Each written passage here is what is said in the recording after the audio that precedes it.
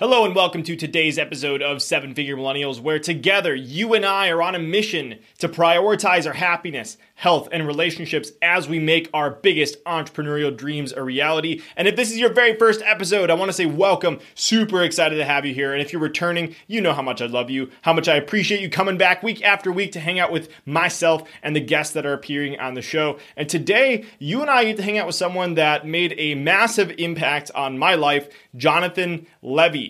Jonathan is a serial entrepreneur, best-selling author, and keynote speaker born and raised in Silicon Valley. At the age of 16, he started an e-commerce company that would go on to become one of Inc.'s 5,000 fastest-growing companies in America before being sold in 2011.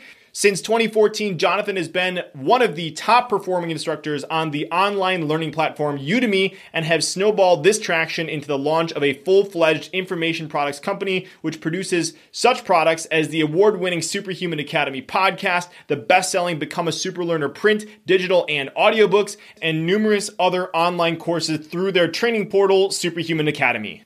Jonathan is humbled to say that their media products have been enjoyed by over 300,000 people from across the world. His latest book, The Only Skill That Matters, was published by Lioncrest in 2019 and details his own journey and the techniques that anyone can use to learn faster. Jonathan has a BA in sociology from UC Berkeley and a master's in business from INSEAD, and he lives in Tel Aviv, Israel, with his wife, Limor, and his son, Ari.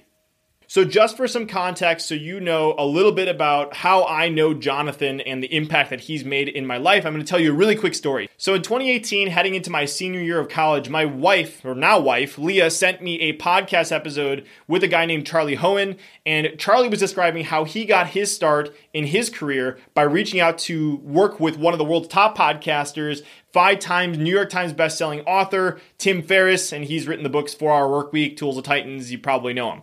I thought that was a brilliant idea and super cool that Charlie basically shortcutted years of trial and error by working side by side with Tim Ferriss. So I was like, why don't I give that a shot? So I ended up reaching out to Jonathan with a cold email, and that turned into 3 years of me working directly with Jonathan and eventually running the marketing for his company. And during the 3 years that I was on the team, we added over 150,000 students to our online courses, and I was overseeing the marketing campaigns and automations with over 200,000 people. Podcasts increased by several million downloads. And that was really where I kind of cut my teeth in this entire world and started learning all the stuff that I'm sharing on the podcast today. But what's more important than all of that was how much I really want to say Jonathan really cared for my growth. And during all this time that I was helping grow the company, I was able to travel the world for an entire year with my wife, Leah. Jonathan got into Genius Network, and many of the guests that have been on the show have been because of Genius Network, and Jonathan asked me to come to Genius Network representing his company, and that is how I was able to kind of network my way into a room with 7, 8, and 9-figure entrepreneurs when I was 22 years old. That wouldn't have happened without Jonathan. And then also, Jonathan and I partnered to launch a course together called Ultimate Advantage that was my first ever online product, and we ended up doing a $45,000 launch in the first week that it opened. And on top of that, I was there for Jonathan's engagement, which actually happened at one of our company retreats, his wedding. Leah and I spent 3 months living with him in Tel Aviv, and we went to the Dead Sea together, met his family, and had some Shabbat dinners and so much more. So the only reason why I didn't have Jonathan on sooner was that the month that I launched my podcast, Jonathan actually published episode 300 of his podcast and decided to make it his final episode, and he wanted to step back from the world of podcasting for a bit. Also, right around that time is when Jonathan had his first kid, and he wanted to spend his time being a full-time dad. So I waited a while, respectfully, didn't want him on the show because I wanted him to just enjoy his break from podcasting. And I finally texted him. I'm like, dude, we just have to have you on at this point. So you've heard a little bit about him. You've heard the impact, but here's what you can expect to learn from today's episode. Number 1, Jonathan shares how he overcame anxiety, depression, and being bullied as a kid, and ended up finding a positive outlet to express himself, which actually was entrepreneurship, and how he channeled that into launching his first e-commerce company that, as you heard from his bio, it went on to become a Inc. 5,000 fastest growing company in America, and then he eventually ended up selling it. And then also, number 2, having worked with Jonathan for over 3 years, I know Jonathan's content more than anything else. So normally I have to do a lot of research, but this time it's like I have too much content in my brain. So what I decided to do is, like, of all the content of all of Jonathan's courses, of his book, I decided to pick the top 2 accelerated learning techniques that Jonathan teaches that I use literally every single day, that I know if you simply listen to it will make a dramatic impact on your life. So the first one is how to increase your reading speed through one simple trick called pre-reading. Number 2, how to to remember more of what you're learning by using markers. So those are things that you can learn from the accelerated learning front. And then number 3, I want you to look out for the very end where Jonathan and I have a jam session and we just get to nerd out on our favorite productivity and lifestyle hacks. And you'll learn how Jonathan has designed his life where his business allows him to be a full-time dad and spend time doing what he loves. So all that to look forward to in this episode. But before we dive in, I want to give a pre-show listener shout out, which this week goes to Chadwick224, who left a review on Podchaser saying, Brandon's podcast is a must listen for any entrepreneur looking for inspiration on how to scale their business while also maintaining that happy balance with family and life, a true thought leader. Thank you, Chadwick224. Really appreciate the kind words. And if you're a returning listener, you haven't had a chance to leave a review yet, you can go to ratethispodcast.com/7FM to find out exactly how you can leave a review. If you don't want to leave a review, I'm also very, very happy if you just take a fraction of a second to scroll down wherever you're listening right now, tap 5 stars or whatever you think I'm deserving of as a podcast host, and that'll help get a lot more reach. And if you choose to leave a review, I'm going to read it. I might give you a pre-show listener shout out in the future, and it helps grow the show. So a little bit longer of an intro than usual, but please enjoy this incredible conversation with my very dear friend, Jonathan Levy. If you had to pick between A, making a ton of money, B, being happy, healthy, and surrounded with people you love, or C, making a meaningful impact on the world, which would you choose? The good news is that today we don't have to choose. So the question is, how can entrepreneurs like you and me, who have a vision for our lives and aren't willing to settle for anything less, how can we become financially successful and have a big impact while prioritizing our happiness, health, and relationships? You and I are on a mission to find out, and we have an incredible journey ahead of us. My name is Brandon Fong, and welcome to the 7 Figure Millennials podcast. The one, the only, Mr. Jonathan Levy. Welcome to the show. Super excited to have you here, my friend. Thank you, sir. Happy to be here. Yeah.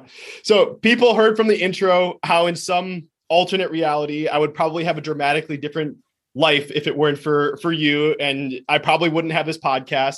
And I don't want to shatter you with too much, give you too much praise. And just everybody's like, come on, get to the point. But you've been a massive inspiration to me as I've watched you build the life where you've been able to build it and being now you're a full-time dad and husband and basically just doing what you're passionate about all day. And you build businesses that have supported you. So just so everybody kind of understands where I want to go with this, there's so many places we could go. I think this is going to be kind of like an iceberg podcast. So I want to give you an introduction to Jonathan for what he's known for.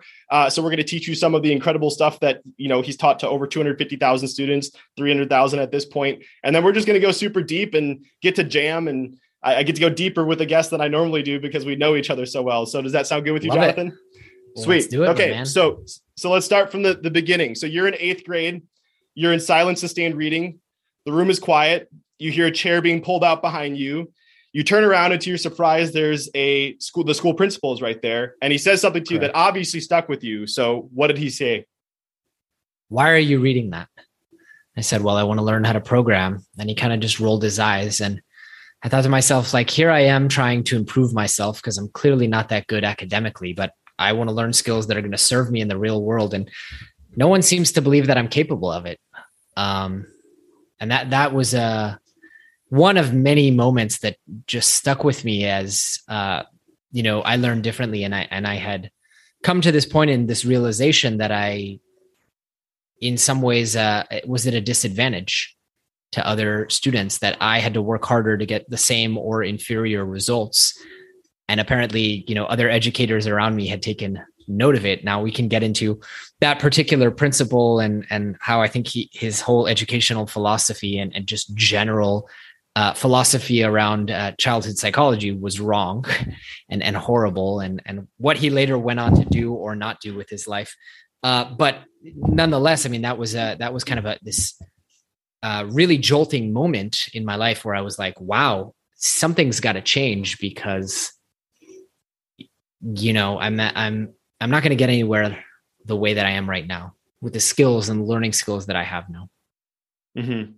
So you can fact check me on this because this is a detail that I'm not quite sure I remember, but I know I think in the book you talk about you were reading like a Java 2 textbook or something like that. That's right. And so I want to go into this because I know that you have another podcast, and I remember listening to this podcast before I even knew you, and it was one of the most powerful episodes that I thought you ever did, but it was called How Entrepreneurship Saved My Life. It was where you kind of turned the mic and Anthony Metivier interviewed you and you kind of shared about some of your early pivotal experiences.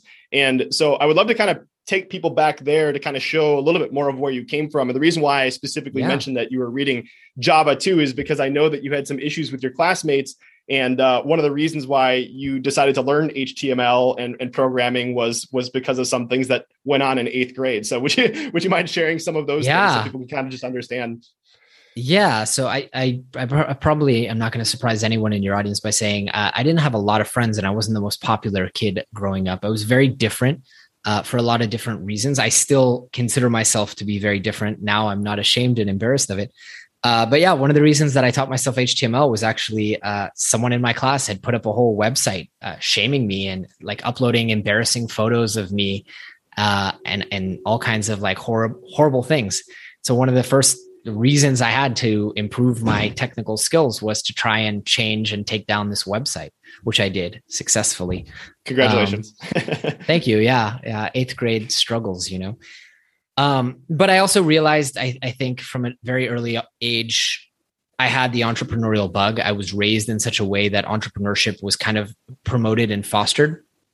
There were a lot of entrepreneurs around me in my life, one being in Silicon Valley, but also in my family. My father was entrepreneurial. My mother was entrepreneurial. My grandparents, who I'd never even met, were entrepreneurial. And I kind of had this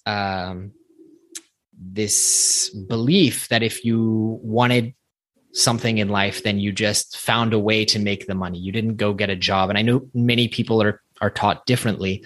That's not the kind of like software that they get out of the box, but that's the software that I got. And I wanted to build businesses. Growing up in Silicon Valley, I wanted to build businesses. I saw that was kind of a way to rise above the limitations that I had. And right around that time, maybe a year later, you mentioned 8th grade, was when I kind of came up with this realization that if I wanted to live a better life than the life I was living then, right? And I had a great childhood, but then all of a sudden, I was very unhappy with who I was, and I was very self-conscious, and I hated myself. I mean, there's not a nice way to put that. I hated myself. I hated the way that I interacted. I hated the way that I looked. I hated the way that I showed up.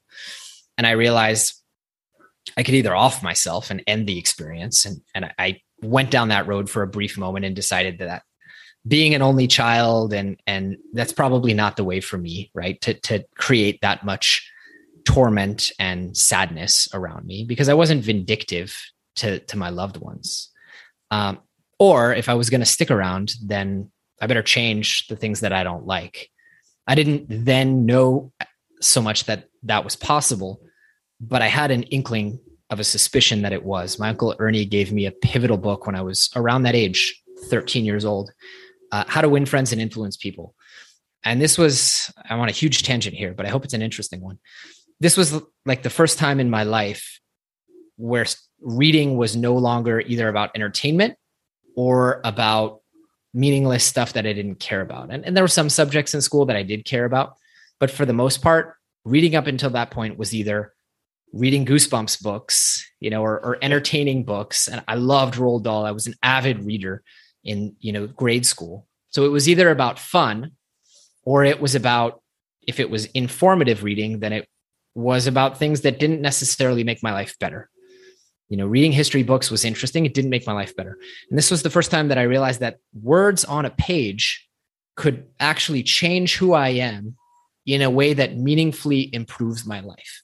Because I started to implement the things in the book and things started to get better. I started to get along better with my classmates. I started to have more confidence. And this started what is to this day, maybe less today. I think and we've talked about this at length, I think I've gotten to a point where I've really accepted myself and I'm happy with who I am. And a lot of my drive to change has ameliorated. But this started this long, over a decade journey of just feasting at the buffet of what are all the things that I want to improve. And simultaneously, as I mentioned just before, one, improving who I am so that I love that person, and two, learning to love the person that I already am. And at some point those converged. So yeah, that has been my journey in personal development.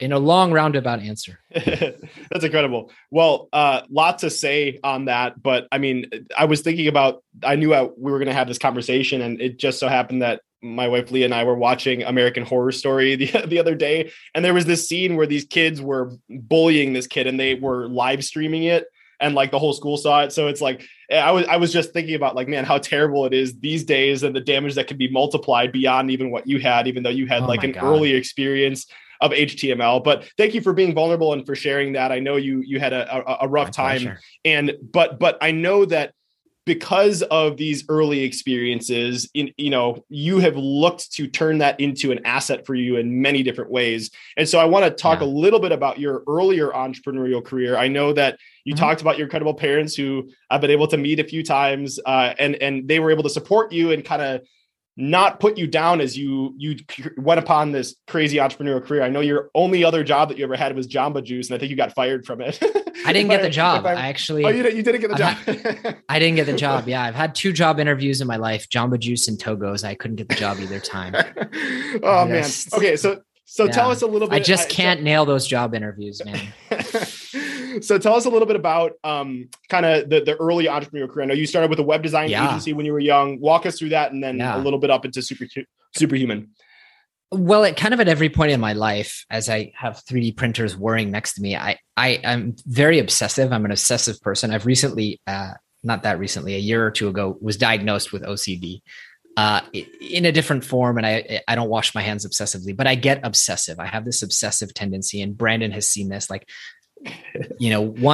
usually in 6-month periods. So 1 6-month period, all I'll do is acro yoga. I'm just obsessed. And then another one, it'll be crochet. And then another one, it'll be, right now it's 3D printing. Before that, I was obsessed with chess. So I am this like avid lifelong learner, and I go deep. I get into things deep, and I want to learn more than 99% of people, not because I want to learn more than other people, but I have a greater thirst for that learning. And I've come to realize that actually what I'm addicted to is the learning.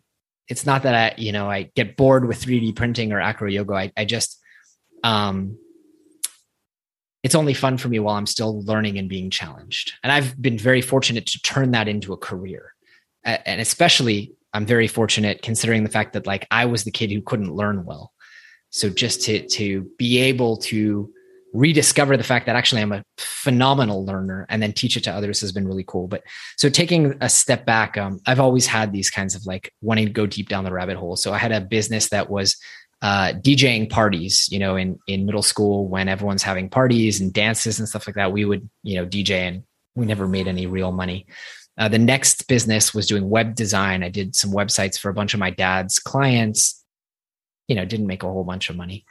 But learned a lot along the way about business, about what I wanted to do, about what I didn't want to do, service-oriented businesses. You'll notice like through the rest of my story, I've managed to avoid being the one who serves, creates my income through a service-based business. Now, today I actually am part owner of a service-based business, but I don't do any of the customer service aspects. In any case, after that, I founded a car parts company on the internet because I was super obsessed with modifying cars. This was after, the Fast and the Furious. And this was a time when like there was a lot of really cool stuff that you could do to modify cars. Today, not as much. A lot of the manufacturers have kind of taken inspiration from Apple and right to repair. It's like so many of the new cars, you just can't take them apart and replace parts anymore, but different story. So this was the golden era of modifying cars. And I kind of realized that the market was full of non-technical people. And so you couldn't just go online and order, parts. You had to call, and they didn't have their inventory digitized. So they would call you back. Like they'd go check in the warehouse, and then you had to like give them the credit card number over the phone. Some of them you had to mail a check. I just realized, I've learned all this HTML stuff from web design and taking down websites that embarrassed me. And I've learned all kinds of different things about customer service along the way. And, what if I created a real experience where people could go online and there was inventory and you could order parts and there was, stock here in the US and there was an 800 number. So I did all this out of my high school bedroom and built that business to be almost a $3 million a year business, one of Inc.'s 5,000 fastest growing companies in America. And then it got real old after about 7 years. I get the 7-year itch, as you know, I do with all my businesses. So it got real old and I sold that business, went back to school, and then started doing software consulting. And then I did Superhuman Academy, and kind of all along the way, I've started a lot of little businesses, and I've come to discover through a lot of coaching since then that I really like starting businesses. I don't really like scaling them. And I definitely don't like running them. So I've gotten better. I mean, I know your audience is more interested in entrepreneurship than maybe my audience was.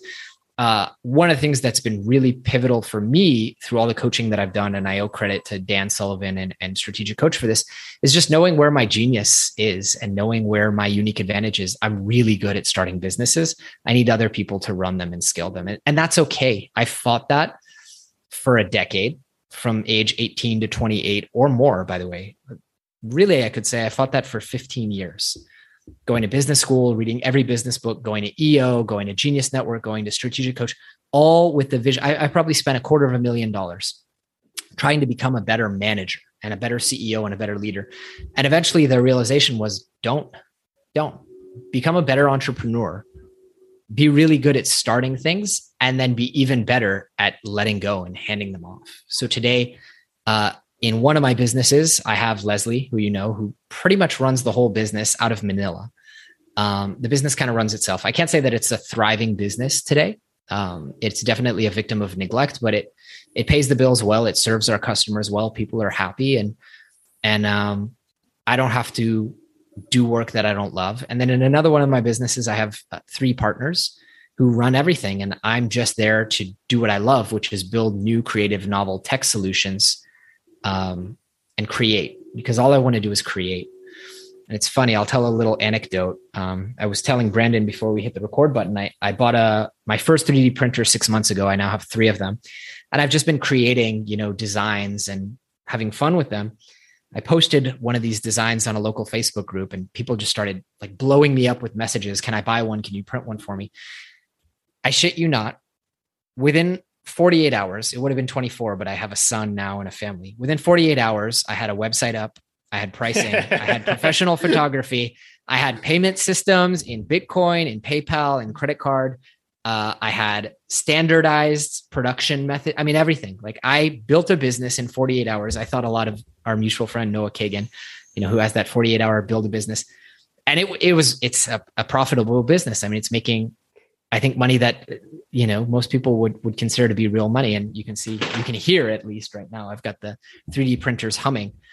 And it was this kind of like moment of reflection of like, wow, to get to that point where I have honed my very specialized skill set, which is starting new businesses and validating concepts, and to go from, I told my wife, because she was ready to kill me when I was going to buy the second printer. I was like, well, I'll sell some parts on the side, and, it'll come out that it's profitable, so I'm not wasting money on it. But to go from that idea I had in the shower of, I guess I could sell a few parts, locally around here, to a website where people are ordering in 48 hours, it just shows you, you can only assemble the pieces looking back, as Steve Jobs said. And it's, you may think that so many experiences you have through your life are, going down the wrong path or only valid for that period of time. But you look back, I taught myself HTML when I was 13 years old, and I'm still using that skill almost every day to make a living. I taught myself photography when I was 18 because it was too expensive to hire product photographers for my website. And I still use that. It's remarkable. So I guess I'm totally taking your question to a totally different direction that I want to take it. But bringing us back to learning, which is, don't ever denigrate the value of the learning. Even if right now you're thinking to yourself, maybe the exception would be if you're learning trigonometry or stuff like that, but you're thinking to yourself, how am I ever going to use this? You'll be amazed, at least when it comes to real life skills. And that could be public speaking. You're in a situation where you find yourself having to do public speaking, and you're thinking to yourself, like, I just want to be an engineer. Why do I have to, I don't want to do this. You'll be amazed. I never wanted to be a a photographer, but it's amazing how all these skills can culminate. Anyway, sorry. Well, let me just say that that's one thing that I've respected so much about you is as I've watched you grow over these past few years very closely, it's like you've become more and more in alignment with who you are and what you want to do. And you've given yourself permission to actually make the decisions that are in alignment with what you want to do. I remember when, you were having, when Ari was born and you were just getting married and like you were getting that 7-year itch. We had lots of those conversations about like, you felt like obligated to continue to grow the business, but eventually I think everything worked out the way it needed to, where, you are now in an environment where you get to play and have fun and do the things that you've always wanted to do. And permission is a good, it's the right word. And I have to say you were also a pivotal factor in that, where you just kind of like held up a mirror, right, to me. And you were like, this is what I see. This is what you're showing me. Like, you don't want to rebuild, you don't want to get back to where the business was. You want to play and having someone else acknowledge that. So I owe you a huge debt of gratitude. Like having someone else acknowledge that they see me, who's unbiased, right? Who doesn't have a dog in the fight. Was a big moment for me, and just going, awesome. I do want to play. Yeah. I appreciate that. And so this is where we'll take it. Jonathan has agreed, even though this is a topic that is this 7-year itch. I was like, dude, come on. Like, this stuff is so good. Let's do the 80-20 of your learning content so we can at least give it to people. Sure. And then we can dive into the other fun stuff. So Jonathan is supporting our audience and giving this to you because this is stuff that usually only for you, Brendan. Only for me. So really quick, Jonathan, let's go into basically the main memory techniques and speed reading, because this is super relevant to everyone. So let's first start with memory. Why should we all learn like cavemen, Jonathan? Oh, that's a great question. So there are a lot of things that we do today that are completely out of alignment with the way evolutionarily we're designed, if you will, by, again, evolution, unless you believe in intelligent design. I don't judge. But one way or another, the form factor that we are in now, which has been around for 150,000 years without modification, is not in any way adapted to the lives that we live, whether that's the hyperabundance of calories. That's why, the majority of people in Western society are overweight and increasingly worldwide. Whether that's the way we use our bodies sitting all day, whether that's the size of communities that we live in. Look at things like COVID and sickness rates. I mean, we're not evolved to be in societies of millions of people. And so, yes, we get sick and we have mumps and measles and all, and that also applies to learning. We're evolved to be in highly visual, highly engaging environments where we learn by seeing and by doing. We're not evolved to learn by books. And I love books, but in order to take information out of a book and remember it, we need to take into close consideration the way that our brains actually work. And more research has validated the fact that we're all visual learners. I mean, if you're a caveman, the information that you're getting about foods that are edible, the information that you're getting about your way home, the information that you're getting about the people around you, it's not auditory, it's visual, and it's tactile. And additionally, more and more research has showed that our memory is inextricably linked to location, meaning when your entire existence is hunter-gatherer, all information for you is linked to the location where you learn that information. This is where I found that pond of fish, and this is where I hid the winter food supply, and on and on and on. This is where the rival tribes are. This is their colors. And so to learn like a caveman, to take from the title of a chapter of my book, is to convert everything that we learn into visual mnemonics, which we call markers. And then at the higher levels, to put that information in imaginary spatial organization structure. In other words, a memory palace. I create imaginary pictures and I put them into memorized locations. And if you go to any memory expert or champion anywhere in the world, this is the secret sauce to what we're doing. This is how Sherlock Holmes did all the amazing stuff he did. And it's also many historians believe it's also the way that the Old Testament and all the works of Plato and Homer were all committed to memory before they were written down. So pretty well-established technique. Yeah. And I just want to highlight for someone, because before I knew Jonathan, I didn't even realize this was a thing, but he mentioned it in passing. World memory champion. So to many people that hear that for the first time, they're like, what the hell is that? There's a thing. But these are the people that can memorize a deck of cards in 12 seconds, the people that can memorize thousands of names in an entire auditorium. They're not savants. They've trained themselves in the abilities that Jonathan's talking about, is creating these highly detailed, crazy markers. And if you've, one of the seminal books in this topic is Moonwalking with Einstein, Joshua Foer, if I remember correctly. And if you want to explore that, he talks about all this kind of stuff. And so that's a really high level. If you want to learn like a caveman, transfer everything to visual memory. And, Jonathan, I think you joked all the time about, like, you ever wish you had a photographic memory? Well, you actually do, because we were programmed this way. Congratulations. Correct. It's just a matter of whenever you're looking at taking a piece of information, that whether it be a book, someone's name, coming up with a visual way that allows you to solidify that in your memory. And I found that after, spending so much time with you, Jonathan, it's like, as I do interviews, I even find things pop up. Like I was interviewing someone and he was talking about this concept that he learned from Pixar called a story spine. And I immediately had this picture in my brain of this, like, an anatomy of a spine, and was kind of picturing what that meant. And then I kind of remembered that I could go back there. So it sounds a little bit out there, but the more that you leverage this to remember people's names. Another hack that I learned from Jonathan is always remember the waiter or waitress's name at a restaurant. It's like, so people always see that when I go out to eat, it's like, I always ask for their name and I always remember it. And, I was out with some people the other day. They're like, did you look at the name tag? I'm like, they don't have a name tag. I remembered it. And like, you'd be surprised how that blows people away. But like, if you can memorize someone's name, it changes the game in so many different things. So, and it has gotten me into and out of situations so many times, into good situations where, like, no one's getting in, and I just happen to remember that Kai works there.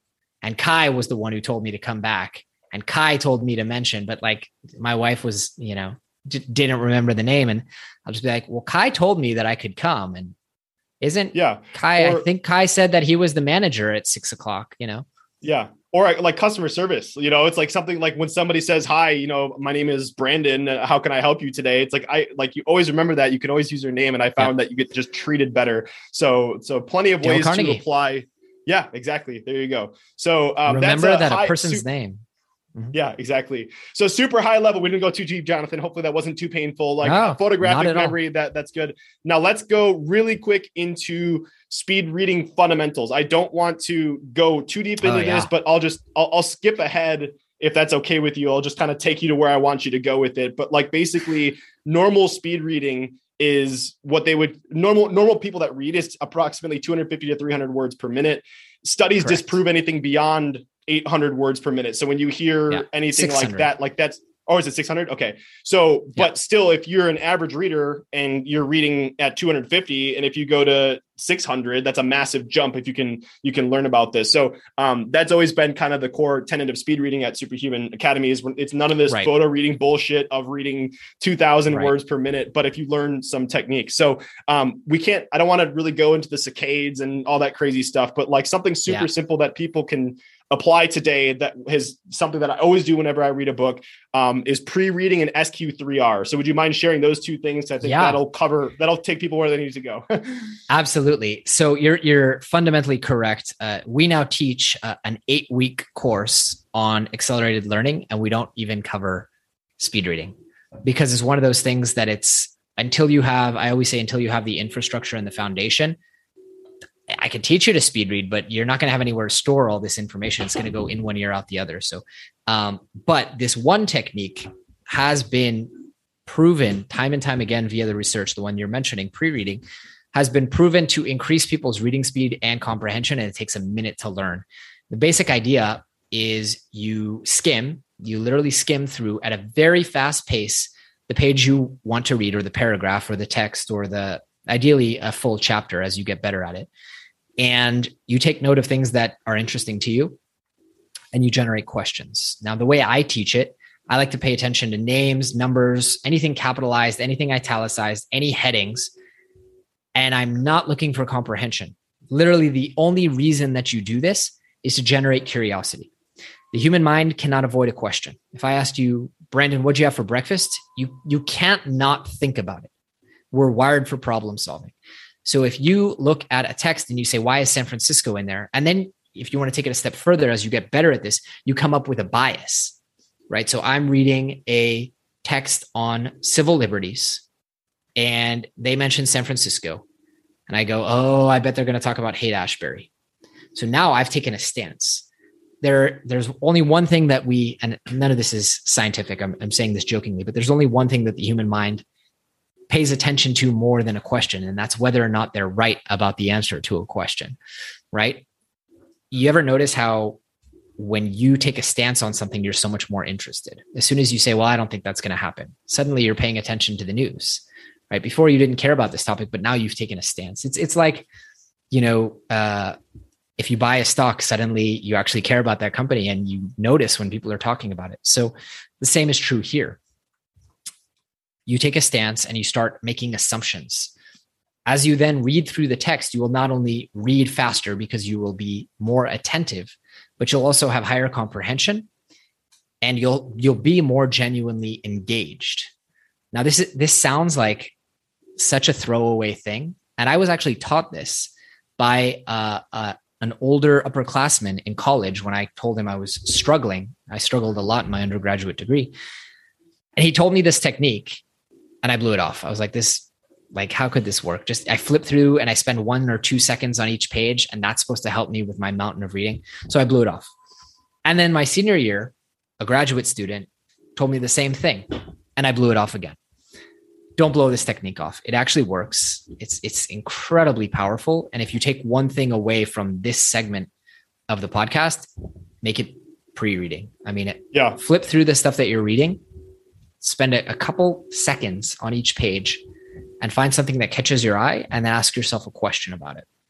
Yeah, I know. And I know that this podcast wouldn't be possible without me being able to do that. Cause like I read the book before I bring on a guest. And like, sometimes I read, So like I'm reading sometimes 4 books a month as a result of like interviewing people, but like at a super high level, another thing I'll add on top of that, Jonathan, is I like to read the table of contents as well. That's a form of pre-reading in itself. Like most people are just like, just let me get to page 1. But like, I always at least look, how is this book structurally created so that I kind of know what's coming. And then exactly like you said, it's like and if you have a Kindle, by the way, you can do this as well. You just kind of swipe up and you can kind of tap really quickly through all the pages. I usually like to do a chapter at a time. And all I'm looking for is, like Jonathan said, you're not trying to comprehend anything. You're just getting curious. You're like, oh, that word is in here. I wonder if that's related to this, or like, exactly what Jonathan said. You're doing this. It takes to go through a chapter at this speed should take a minute, maybe 2 minutes, depending on how long the chapter is. And it's going to change the game for the way that you're understanding and recalling information. So, Jonathan, we've ripped the Band-Aid off. We have completed the segment of memory techniques and speed reading. So everybody at least has that ability. Now we can go deep. This is kind of what I was talking about, the iceberg. This is the part where I was like, what are some topics that I could talk about with Jonathan that would be fun and maybe we haven't even talked about before? And so you've actually alluded to this throughout, just your comments from saying earlier. But one of the favorite pieces that I've seen you do was the piece that you did about Limor and how you found love after 9 years of being single. And it's a great piece, and it really points to your willingness to go deep, to become the person that you always wanted to be, to find love. And it was funny rereading that piece because you were writing it on a plane on returning home from the Philippines, where I just watched you and Lim get proposed. I was like, oh my gosh, I was kind of there. So I would love for you to share some of the insights that you learned from doing the work in this, because I think it's applicable not for anybody just to find love. Maybe you are single, you're looking to find love, but it's the work that Jonathan has put in himself that has made him able to do this kind of stuff. So this is a really interesting life kind of experience where I used to always say that I was already at this point, kind of a thought leader in learning, but I used to say, because I was single for a very long time until I was 30, I went from short relationship to short relationship. And I used to say, anywhere else in my life, if I just work harder at something, I get results. But this is the one thing, no matter how hard I work, it actually gets further and further away. The harder you work at finding a mate, I feel like the more desperate you appear. And I kind of brushed it off as, it's chance and it'll happen when it happens for me. And then I had a mindset shift as a result of a lot of different experiences that I had. I mean, there were a lot of things in my life once I discovered this learning technique, there were a lot of things in my life that I had taken as givens. Like I had knee pain for 10 years. And I kind of challenged this as like, well, I had learning problems for decades. What if I applied learning and learning how to learn? Well, what if I learned how to move and I fixed my knee pain? I don't have knee pain anymore. And I did for literally decades. So one by one, I'm not good around people. I don't do well in group situations. Well, what if I just learned how to be the kind of person who does well in group social situations? And one by one, I just attacked these things that I had taken as givens. And there was this last one niggling thing that I hadn't solved. And that was, I want a family. And I decided to change my mindset around it. And I decided to pursue coaching, one. So I did some coaching. And then I just decided, everything else in my life, whether it's starting businesses, learning new topics, everything else, health, fitness, I'm able to pick up a book or 10 books and learn my way through this challenge. What if I did that here? What if I changed that belief that says, I just have to wait for the right one to come, and instead said, this is about me and about learning how to be the kind of person who has the relationship, right? It's the be, do, have. So be the kind of person who would do the kind of things that would cause them to have that healthy relationship. And I went in deep, right? I did coaching. I read half a bookshelf worth of books on relationship theory and healing past trauma. And I did some therapy. And I think it may have been 6 to 8 months through this process, I met my now wife. And there were a lot, we can get into a lot of the things that I had to change, but fundamentally what it came down, my wife and I joke about this all the time, that if she'd met me 5 years earlier, there's no way she would have married me. And it's not, just immaturity or things like that. It's beliefs I had about myself, beliefs I had about relationships, interaction patterns that I had. Yeah. So thank you for sharing that. There's so much there. First of all, I want to say, notice how Jonathan went back and reassessed the labels that he had previously placed on himself. That's a really key thing. Correct. That I found in my life. It's like, be careful about what you place on something. We had a psychological profiler on the show, and he talks about this concept of naming and labeling and how important that is to name and label something, because then it becomes something externally verifiable that you can point and look at, and that makes it much more manageable and something that you can actually turn into action instead of just something that's just kind of this nebulous thing. So that was right. The first thing that I just wanted to notice. The other thing is this common theme that has come on the show, and I say it so many times. If you're a long-time listener, you're like, Brandon said this a bajillion times, but this quote is from Carl Jung: until you make the unconscious conscious, it will control your life and you will call it fate. And lots of what I noticed that you were doing in this work, Jonathan, it's like you were uncovering unconscious patterns. And this applies, again, way beyond relationships in so many different ways. But I would love to, since you've done all this work, to maybe go into one of those understandings that you had, and then show how you were able to apply that. So specifically in this piece, you talk about a silent agreement that you had with your mom that had to do with a golden heart locket. Would you mind talking about that? Yeah, this was a crazy thing. The funny thing about human psychology, and I've realized this, is like, it's kind of a black box. I think even to psychologists, right? Like, something goes in and something comes out, and we don't really understand how that happens. We understand, that there's a tendency, if you are the victim of sexual abuse, you have a tendency for it to express in one of these 5 different ways, but we don't really understand why it will happen this way for one person and another way for another person. Why will one person, for example, have fear of intimacy, and another person will be a sex addict from potentially, I'm not a psychologist, situation. I'm giving just examples, but from potentially the same, we don't understand. So a lot of this is a black box. And I think many times in my life, and I'm a huge advocate of working with a good coach, counselor, therapist, whatever you want to call it. To me, it's all coaching, right? It's all guidance, whether it's a teacher or a therapist. A big part of it is people can show you things about yourself that you don't see or you're not willing to see. And the moment it's brought to your attention, it's just like a glass has been shattered. And you say to yourself, whoa, that rings true for me. And I would have never in a million years guessed it. So the story goes, and this was so deep in my repressed memory, I didn't remember it until I did this work through this book, actually. So this was self-coaching that I was doing through Calling in the One by Catherine Woodward Thomas, highly recommended book. And the story goes like this. When I was 4 years old, I had a huge crush on this girl in my preschool named Kelly. I still remember this now that it's unrepressed. Huge crush. And I decided that I wanted to buy her a gold heart locket at like Kmart. I still remember where this was. And talking about memory and spatial location, I remember if that store was still standing, I could tell you exactly where we were, what aisle, where in the aisle.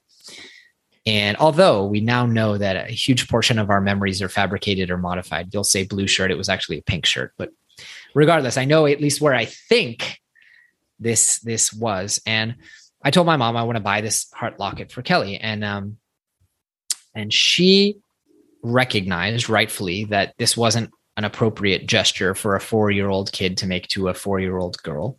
And probably Kelly's parents wouldn't have been so hot on this idea. But her way of saying it was not, Jonathan, that's not really appropriate. She said, well, I thought you were going to be my Valentine again this year. And I kind of, completely benign statement there.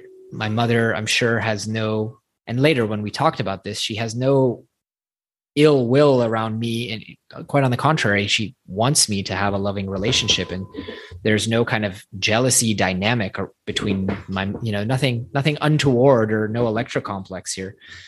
But 4-year-old Jonathan's brain took that and processed and kind of said and kind of believed like, well, okay, if I make another woman higher priority than my mother, I'm breaking some kind of contract and breaking her heart. And that's not an okay thing. Now, if you'd asked me about this, I would have said that's ridiculous. I don't believe that. But then when you do the work and you go deep into these repressed kind of memories, you realize, whoa, I have behaved this way systematically throughout my relationships. I've held back, and I've felt this obligation to never get closer to anyone than I am to my parents or to my mother.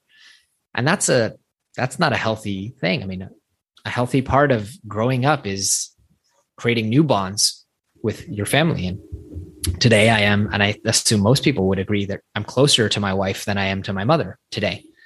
And that's exactly how my mother, I think, would want it, right? But I had to have that conversation with her and say, I know that there's nothing here, but I think I need you to release me from this agreement that I subconsciously believed for 26 years. And she, of course, said, of course, I want you to move on. And of course, I want you to find someone that's your soulmate and share a closer bond with them than you do with me. But I was carrying that around, and so many of us are carrying that around. And according to Catherine Woodward Thomas, it can come from such a silly little thing that someone says to them, like, yeah, will you wait for me? Or jokingly, when you tell someone, well, if we reach 35 and we're both not married, let's get married, and you may carry that around. Yeah, there was, I was just talking to this guy earlier. We need to re-record an episode. Just some things came up, but his name is Neil Moore. I had this conversation with him in September, and he has this whole model called behavioral mechanics. And it's so interesting, but it's exactly what you were just talking about, how in many ways we are actually addicted to neurochemistry. And lots of the neurochemistry that we're addicted to was formed in childhood from experiences just like the one that you mentioned, that you didn't even realize was anything big, but your brain at that 4-year-old level just gave you a flood of neurochemical things that was like, hey, and you didn't even have the language for it at that point, but your brain interpreted it that way. And then like you're seeking for more and more of those things. And this is just kind of a random thing. And you're the memory guy, so you can correct me here, but it's like, I think what happens in the brain is you don't recall the memory as it happened. You recall the most recent recollection of the memory that you had. Right. So it's like over time, it kind of can become a telephone thing, but it is really important. Like you do the work, just like Jonathan said, that I've advocated for, that I've done for myself. It's like, this another episode that was on the show, Caitlin Kogan-Domner, she was talking about like, tell the story that serves you best. And, you know, in the absence of definitive truth, tell the story that most protects your ego and the way that it goes. And so there's lots of these things where if you do a, you know, exercise, like Jonathan mentioned, calling in the one where you're going back and revisiting these things, that you're making sure that you are relabeling them in a healthy way that serves you, you know, as long as you're doing it in a healthy way. So I know that was a deeper thing, but we'll take us out. I want to go to Funland with you, Jonathan. So this is a topic I don't get to talk about with anyone. And I have is it Bitcoin? Really No. I have a funny memory of this. I'll explain the memory, and maybe you don't even remember this. I was in Tel Aviv with you when you brought Lim back a Mac, and it was Lim's first Mac. And she was taking apart, and you and I were immediately like, oh my God, let's optimize the shit out of this thing. Let's like install these shortcuts and like all these things. And Lim was like, I couldn't care less. Like, why do I need this? But anyways, all that to say, you are somebody that has introduced me to this whole new world of like optimization and improving, you know, your phone and your computer and all those kinds of things. And I don't know another human that I'd be able to like have this dialogue with. And it's absolutely changed my productivity and in my life in many ways. So I thought we could just kind of shoot around some of our favorite tools for people to experiment and try out with. So I don't know if you want to start with one, and we can kind of go back and forth and just have some fun. Oh yeah, I would love that. And you make me laugh because I'm so deep in this now. Like I've taken it to the next level, and I figured out ways to gadgetize like my whole house and life. I've got all these 3D printers hooked up on a network where I can control them remotely, right? And like watch them and stream them, and you know. And I know you're out and about with Limor and Ari, and you're just like, hold on, I need to fix this thing, and then you can't think check about my anything. Printer. It's totally true. That's exactly how it goes. Let's see. So a little kind of basic philosophy here on the optimization. And I kind of believe we have these tools all around us that are so incredibly powerful. And wouldn't it be such a shame if you had a bike and you never used the pedals? Like you just sat on the bike and scooted like a toddler. And that's what most people do. Like you have this iPhone. We all have an iPhone or an Android or whatever we have. And it's so powerful, and you don't know 99% of the stuff that it can do for you. Leave alone, like, you know, there's geeky stuff that I don't use, but I'll give you a really simple example. We just moved to a new place, and there's a gate to get out your car. It doesn't automatically open. But also, every time someone comes to visit us and they want to get into the parking garage, so there's an app for it, and you have to open the app and unlock your phone, find your phone first off and unlock it, and then and go to the app, find the app. Then you have to wait for the app to load. Then you have to hit the button. Then you have to wait for that to load. It's like a 30-second thing every time to open the freaking gate every time someone comes over. And it's a hassle. And it's also while you're driving, you have to like look at your phone and you're trying to park, you know, it's a whole thing. All right. So it's a whole thing. There's a shortcuts app built into your iPhone. I don't know for Android, but it's built in, and a lot of applications already integrate with it. And they can do all kinds of crazy stuff like make a PDF or dictate text or search web results. So I just created a quick Siri shortcut. And now all I have to do is say, Siri, open the gate from anywhere in the house. As long as my watch is on me, it just opens the gate. And I've done so many other incredible things. Like I have to upload receipts. So the accountant, you know, expenses them or whatever. So I just say, Siri, drive upload. Then it asks me to take a picture. I take a picture, and then it says, what is this? And then I tell it, you know, gas. Then it attaches the date to that name, gas 13 January 2022. Then it copies the date to the clipboard. Then it makes a PDF, uploads it to Google Drive. I paste the date. It'll search for January 2022 folder, and I hit upload, and it's done. You know, so I've got a ton of these little different ones. So I'm going to pause you for a second, because like everybody listening right now, you just heard Jedi Master Jonathan of Automation Gods. And maybe you don't want to open a gate or automate all this stuff, but I thank you for starting there, because it shows people what's possible if you go down this rabbit hole. I don't know if it's Jonathan and I are just weird humans and we get some kind of weird excitement about optimizing this kind of stuff, but it's fun when you get into it. So I'm going to toss out a few, Jonathan, and then you can kind of just keep going back and forth. But I want to give people some easy, quick wins. The first easiest win that anybody can do on any computer. Pause real quick. Let me give people the why. I work Okay, like 4 hours a week. I work 4 hours a week. I want you to wrap your head around that, right? I own and run 2 companies and I work less than 4. I mean, at this point, the work that I do is I record YouTube videos, right? My work, I do email for 2 hours a week.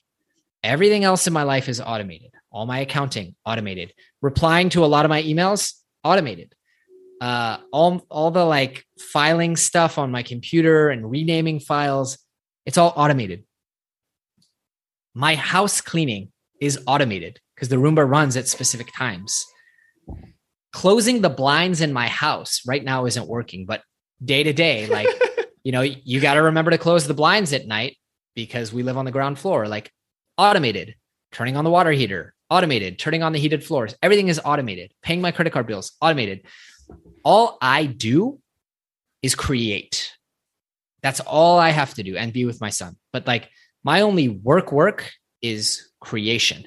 I have just narrowed everything down to the 2% of things that I love.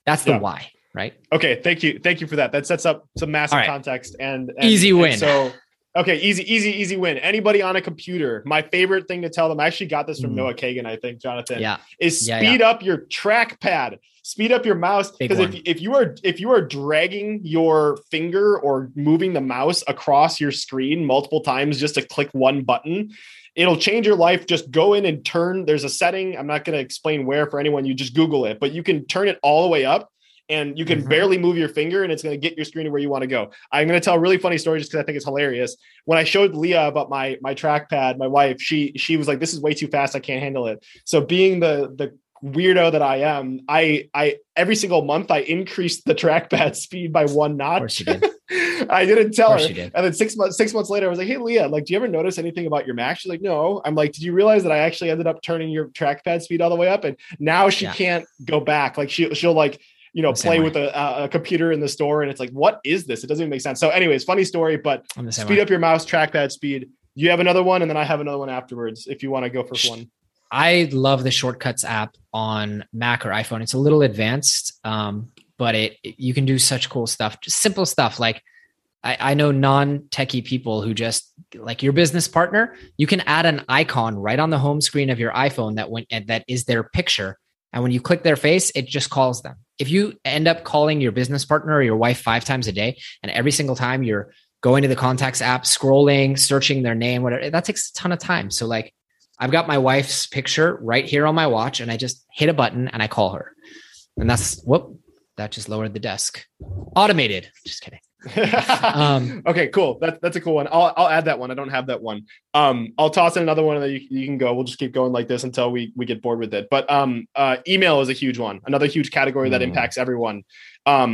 Setting up filters. Most people don't understand how to set up filters, but like a classic example is every single time you buy something from Amazon, it tells you that you ordered it. It tells you that it's shipping. Yeah. It tells you that it's confirmed. It tells you that it's delayed. It tells you that it's delivered. So like you buy a $2 thing on Amazon, a $5 thing on Amazon, you have to get 5 separate emails. So any email service provider, you can go in and you can create a filter for that particular email or a subject line, and you can say just archive it right away. And then, and if you want to go super advanced, if you're something like that sounds really cool, another one I've been playing with is called catch-all email addresses. If you own a domain, you can set up a catch-all. So anytime I sign up for a newsletter, I can sign up for newsletter at 7figuremillennials.com, and like it'll automatically, I set up a filter so that anything being sent to that email address gets filed a certain way. So like I do that for many different things. So anyways, that's a way that you can handle the barrage of emails as well. Follow up then. Amazing service. Very simple. I use a lot of different tools to do this and I schedule email and all kinds of stuff, but follow up then is really simple. Follow it.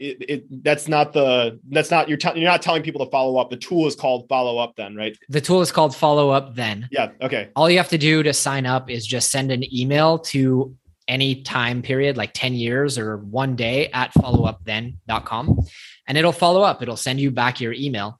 You can do this as a CC and it'll send it to both you and the other person. So I can just say, Brandon will say, hey, let's book an interview. I'll be like, hey, I'm really busy right now. I don't know when I'll be free. I'm setting both of us a reminder to talk again in a month. CC 1 month at followupthen.com. It'll email both of us. But I've taken this to the next level, not just for follow-ups. Like I send my son emails. So he's 15 months old, Ari, and I signed him up. I got his name on Gmail, Ari Joshua Levy. I won't say, but and I won't say how we spell it, so you don't all spam my poor 15-month-old. But I signed up for an email account for him, and then I write him emails. So instead of, hopefully one day we get around to watching a video that I recorded, like on his first birthday, I wrote him just, I think, a beautiful email about just how I feel about him. And then I CC'd 13 years. So he'll get it the week of his bar mitzvah. And I CC'd 30 years. So he'll get it roughly about the time that he's the that's age. So cool.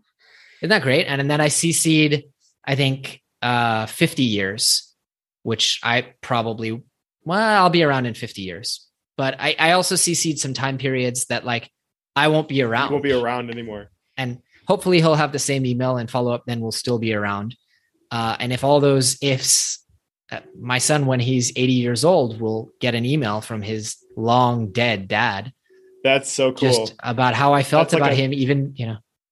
Time machine kind of thing. I'm going to steal that one from you. That one's fun. It's a good one. Here's one of my other favorite ones that I got from you. And this is so this is okay to say. Jonathan has a short link that he creates and he uses for everything. This will change the game for you if you're working online. His short link is jle.vi. So like, if I'm not going to say any of your links, but if you want to meet with Jonathan for a meeting, it may be jle.vi/something or jle.vi. So like the issue with giving out permanent links. So if you link out to something permanently, if that ever goes down, it's like, and if you have that printed in a book, if you have it in a PDF that hundreds of people have, if it was a podcast show that you were on and you said, go to a certain link and that is no longer there, you're SOL and you can't rewrite those. But if you set up a short link service, you can create a vanity link. And then if that ever goes down, you can redirect them to a new place. Yep. So Jonathan inspired me to do this. So my vanity link, I don't know if I've told you this about this, Jonathan, because I think I got it after Superhuman, but I went and I found a registrar for Nigeria and it ends in .ng. So my short link is bfo.ng and I can create anything for Bfong. So like that is a game changer, especially if you're working in the digital world and you're publishing content or you're giving an episode out for something, whatever, like that will change the game. And I think you can even, here's a fun one. I remember this for some reason. I'm going to test it. JLE. I remember hundreds of mine. /kombucha. Does this go to your kombucha recipe? Because I remember, it still does. Okay, so like I remember Jonathan, like we were in Tel Aviv and he was pulling out his SCOBY. I'm like, what the hell is that? I want to try this. And now I make kombucha all the time because of you now, Jonathan. But he's like, just go to jle.vi/kombucha and it goes right to the kombucha recipe. This saves me so much time, like affiliate links. If a friend's like, hey, would you get that nice Bitcoin hardware wallet that you're using? I'm like jle.vi/keystone. I have them for when people ask me like, hey, why don't you like Ethereum? Just go to jle.vi/Ethereum. There's a 1 hour video that I recorded. So, and I've got thousands of them, like thousands of them. And I remember a huge portion of them. And then I have keyboard shortcuts. Here's another hack. Like if I type JV on my computer, it extends to jle.vi. If I type MM3, it gives the link for a 30-minute meeting. So I have all these like quick keyboard shortcuts that I've basically just go in and do text replacement on your computer. So you tell the dictionary of the computer, like if I mistype and say JV, then replace it with jle.vi. ADDY, just spits out my full formatted address. NRI gives my Israeli phone number. NRU gives my US phone number. And I've got hundreds of these. I think I have 307 of them.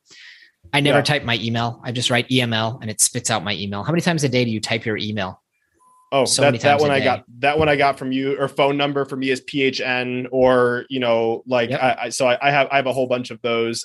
So if you want to implement that and that's interesting to you, the one that I use as a service for this is called switchy.io. I think you use Pretty Link. Is that what you use, Jonathan? But I also in one of my businesses use Rebrandly. Rebrand. Okay. There's a bunch of options. If you just search like link shortener or something like that, there's a bunch of different things that you can check out. And another, maybe people are, we've lost a few people on this, but that's okay. Oh man, so bad. I know you and I could talk about this, but I'm going to do one more and then we can maybe go into one other thing and then we can start maybe wrapping things up. But you were mentioning keyboard shortcuts. That is a huge thing I could not run anything in my life if I didn't have Better Touch Tool and Alfred. I know that Those Jonathan, are so deep in the weeds. Yeah, you're a Quicksilver fan. But anybody that's a Mac user, if like you're not really using your Mac until you have Better Touch Tool or Alfred, in my opinion. So basically, Alfred, the one of the biggest benefits I'll say to what Jonathan was just saying is like, if you want to do what we were just talking about, where you type out EML and it writes your email, or PHN and it writes out your phone number, or I even have a link, get this. Let's say I record a Loom video or I have a customer service issue for a software company. I'll record a video and copy the link. And when I'll open up an email to send to the support service, and I'll just say, I'll type in, my command is Vim, VIM for Vimeo. And it will say, hi, it'll paste out a formatted message saying, hi, I've been running into this issue. Here's the link. Please let me know. Thanks. And so like, I can, if I'm running into an issue, instead of explaining it or typing it out, like I record a video, I grab the link, I type in 3 letters and I can send it to the support system without having to do anything else. Smart. So like all that is possible. I taught you well, young Padawan. Yeah.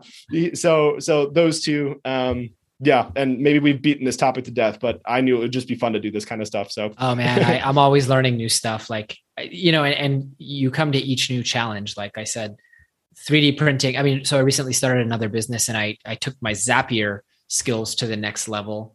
Oh, we haven't even talked about Zapier yet. Oh, just wait till you discover Integromat. It's even more advanced than Zapier. Oh, I think you told me about it. And yeah, I mean, get out of the mindset that you're not a technical person and therefore you can't improve your technical skills, because today having technical skills are a superpower. I mean, if I compare myself to the person exactly like me with my credentials and my intellect, who doesn't have all the tech tools that I have, working 24 hours a day that never sleep, like it's not a fair fight. It's not a fair fight. Yeah. Yeah. Okay. So I'll give you 2 more options, Jonathan, then we can kind of start wrapping things up, and maybe we can do a part 2 where we just get to, these are fun when you actually get to do an interview with somebody that, and you just kind of get to shoot the shit. And I think that it's very valuable for people listening. So 2 things that one of them I know you could just go on for forever about is travel hacks. You've traveled all over the place. That's a huge thing. Yeah. But another one that I haven't gotten to talk to you about that would be interesting is spending time raising Ari and being a father and fatherhood, and talk about that. On that. So, okay. All right. Go into it. Tell me, I know just to set that, let me set this up really quick. Like I always made fun of Jonathan for being like, okay, you got this.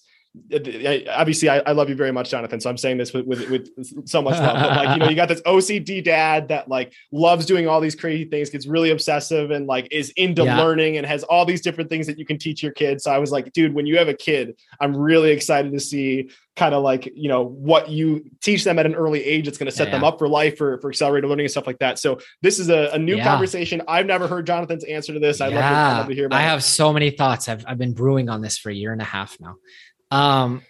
When Ari was 12 days old, we delayed it by 4 days because my parents were quarantined. When Ari was 12 days old, we had the snip as we do in the Jewish faith. And this like doctor / rabbi / we call it a mohel, comes over and goes and like sees, I think one of us, myself or Limor, said something like, oh, but I read, and he goes, listen to me. This guy was like, 70 and has probably snipped more little bits than like thousands. I mean, every day he's snipping like 5 kids' little foreskins. Seriously, like 5 or 8 a day. So this guy has seen a lot of kids, right? And he goes, listen to me. I want you to take all the parenting books and I want you to throw them in the fireplace, because and there were so many people who told me this when I was a new dad. I'm still a newish dad, but no book can prepare you for being a parent. You just have to listen to your gut. You can't learn this in a book. And I want to tell you, Brandon, that is complete and utter bullshit. I was going to say, I knew how you were going to conclude that sentence.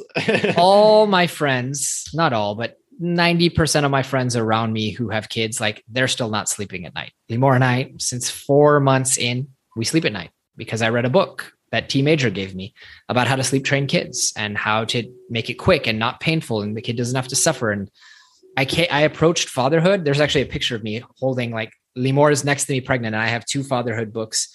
And I must have read like 8 books before Ari was even born. Right. And I know a lot of people who are in the audience, there's this tendency, because people don't want to admit that maybe they didn't do the best job. There's this tendency to go, well, you can't learn this in a book. I didn't learn it in a book. Let me tell you, like, since Ari was 4 months old, we sleep through the night. And, you know, I don't believe that you should label your kid as like a wonder kid or a smart kid, but Ari is, knock on wood, wonderful developmentally and no behavioral issues. And again, knock on wood, and health-wise, I'm not going to go to that place of like, my kid's so great. But I will say, I think Limor and I have done really, really well as parents, just absorbing all the information we can that is available to us, whether that's parenting styles, whether that's how do we discipline our child? He's a toddler now. How do I want to discipline him in a way that doesn't kill his creativity? How do I want to foster creativity and curiosity without putting him in a defiant and disobedient kind of mindset where he's allowed to do whatever he wants? How do we want to tackle eating? He's the best eater of anyone I've ever met.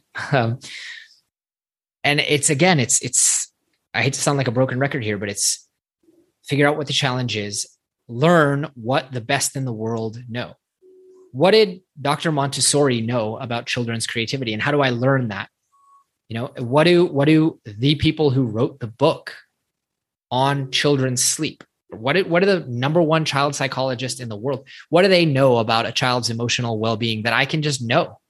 And the craziest thing, I think I heard Bill Gates say this one time, or maybe someone said this about Bill Gates, but how crazy is it that the best person in the world on any given topic, except for maybe creating nuclear weapons, but just about any given topic, is giving away their knowledge for like $9.99.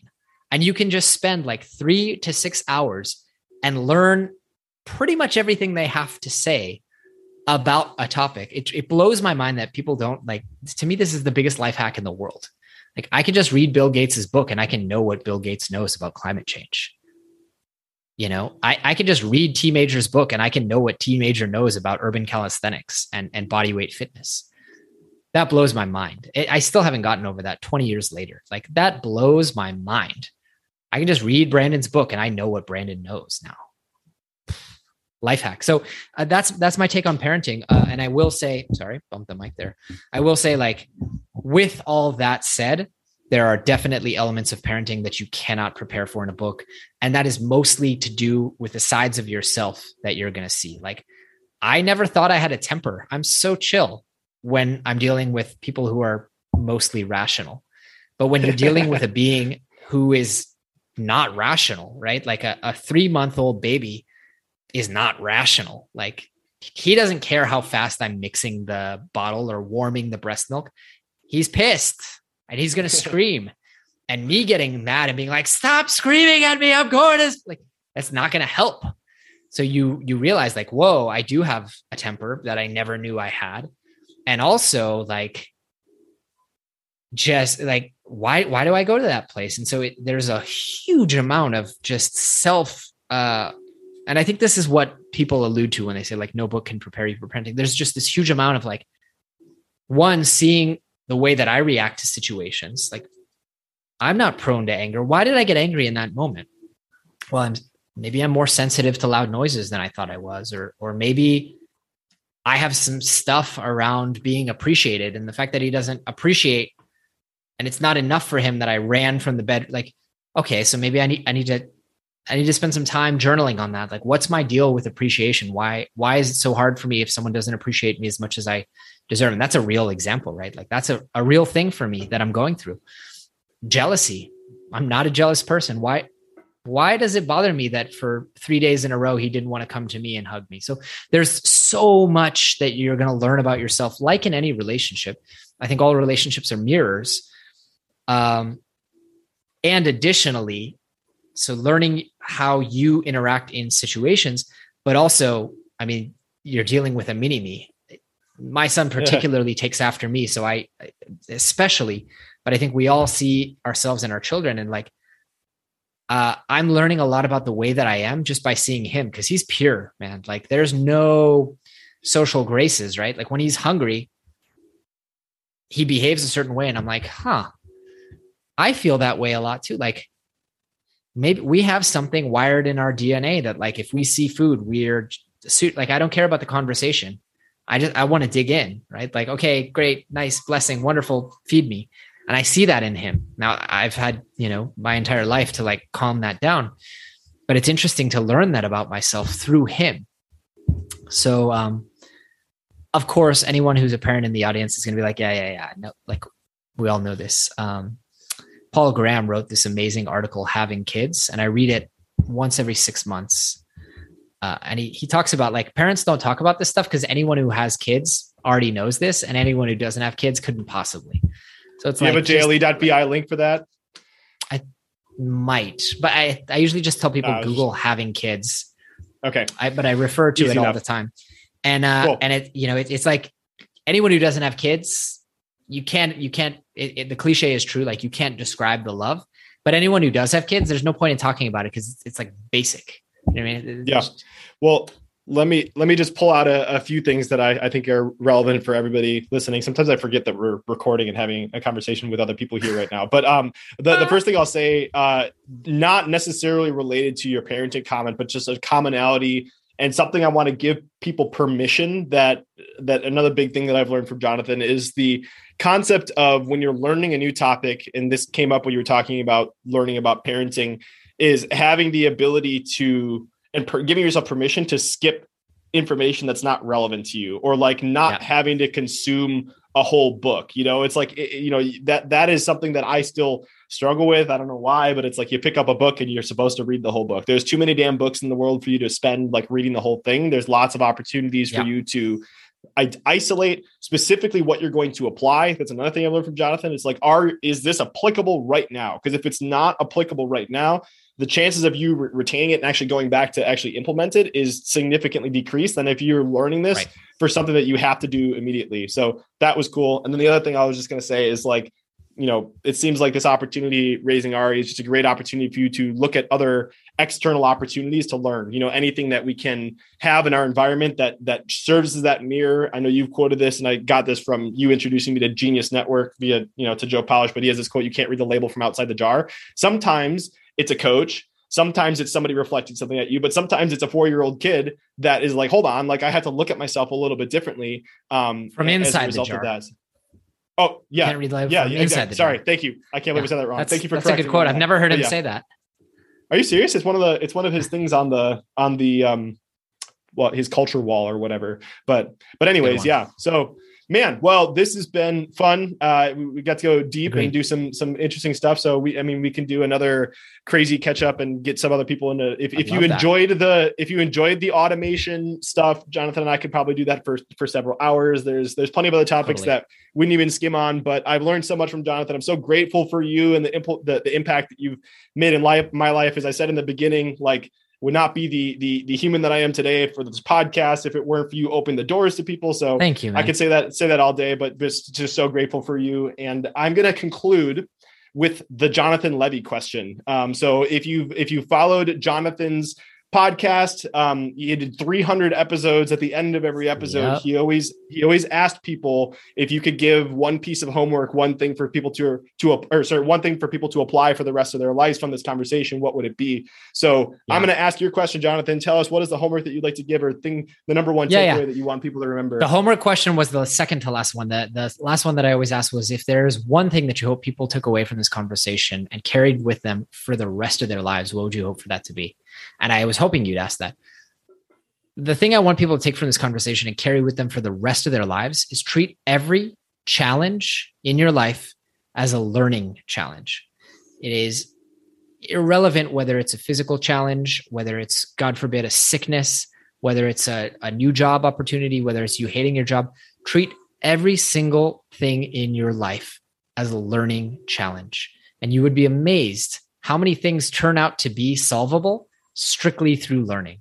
And I may not like talking about learning strategies anymore, but I still fundamentally believe that. And every day I prove it to myself again and again.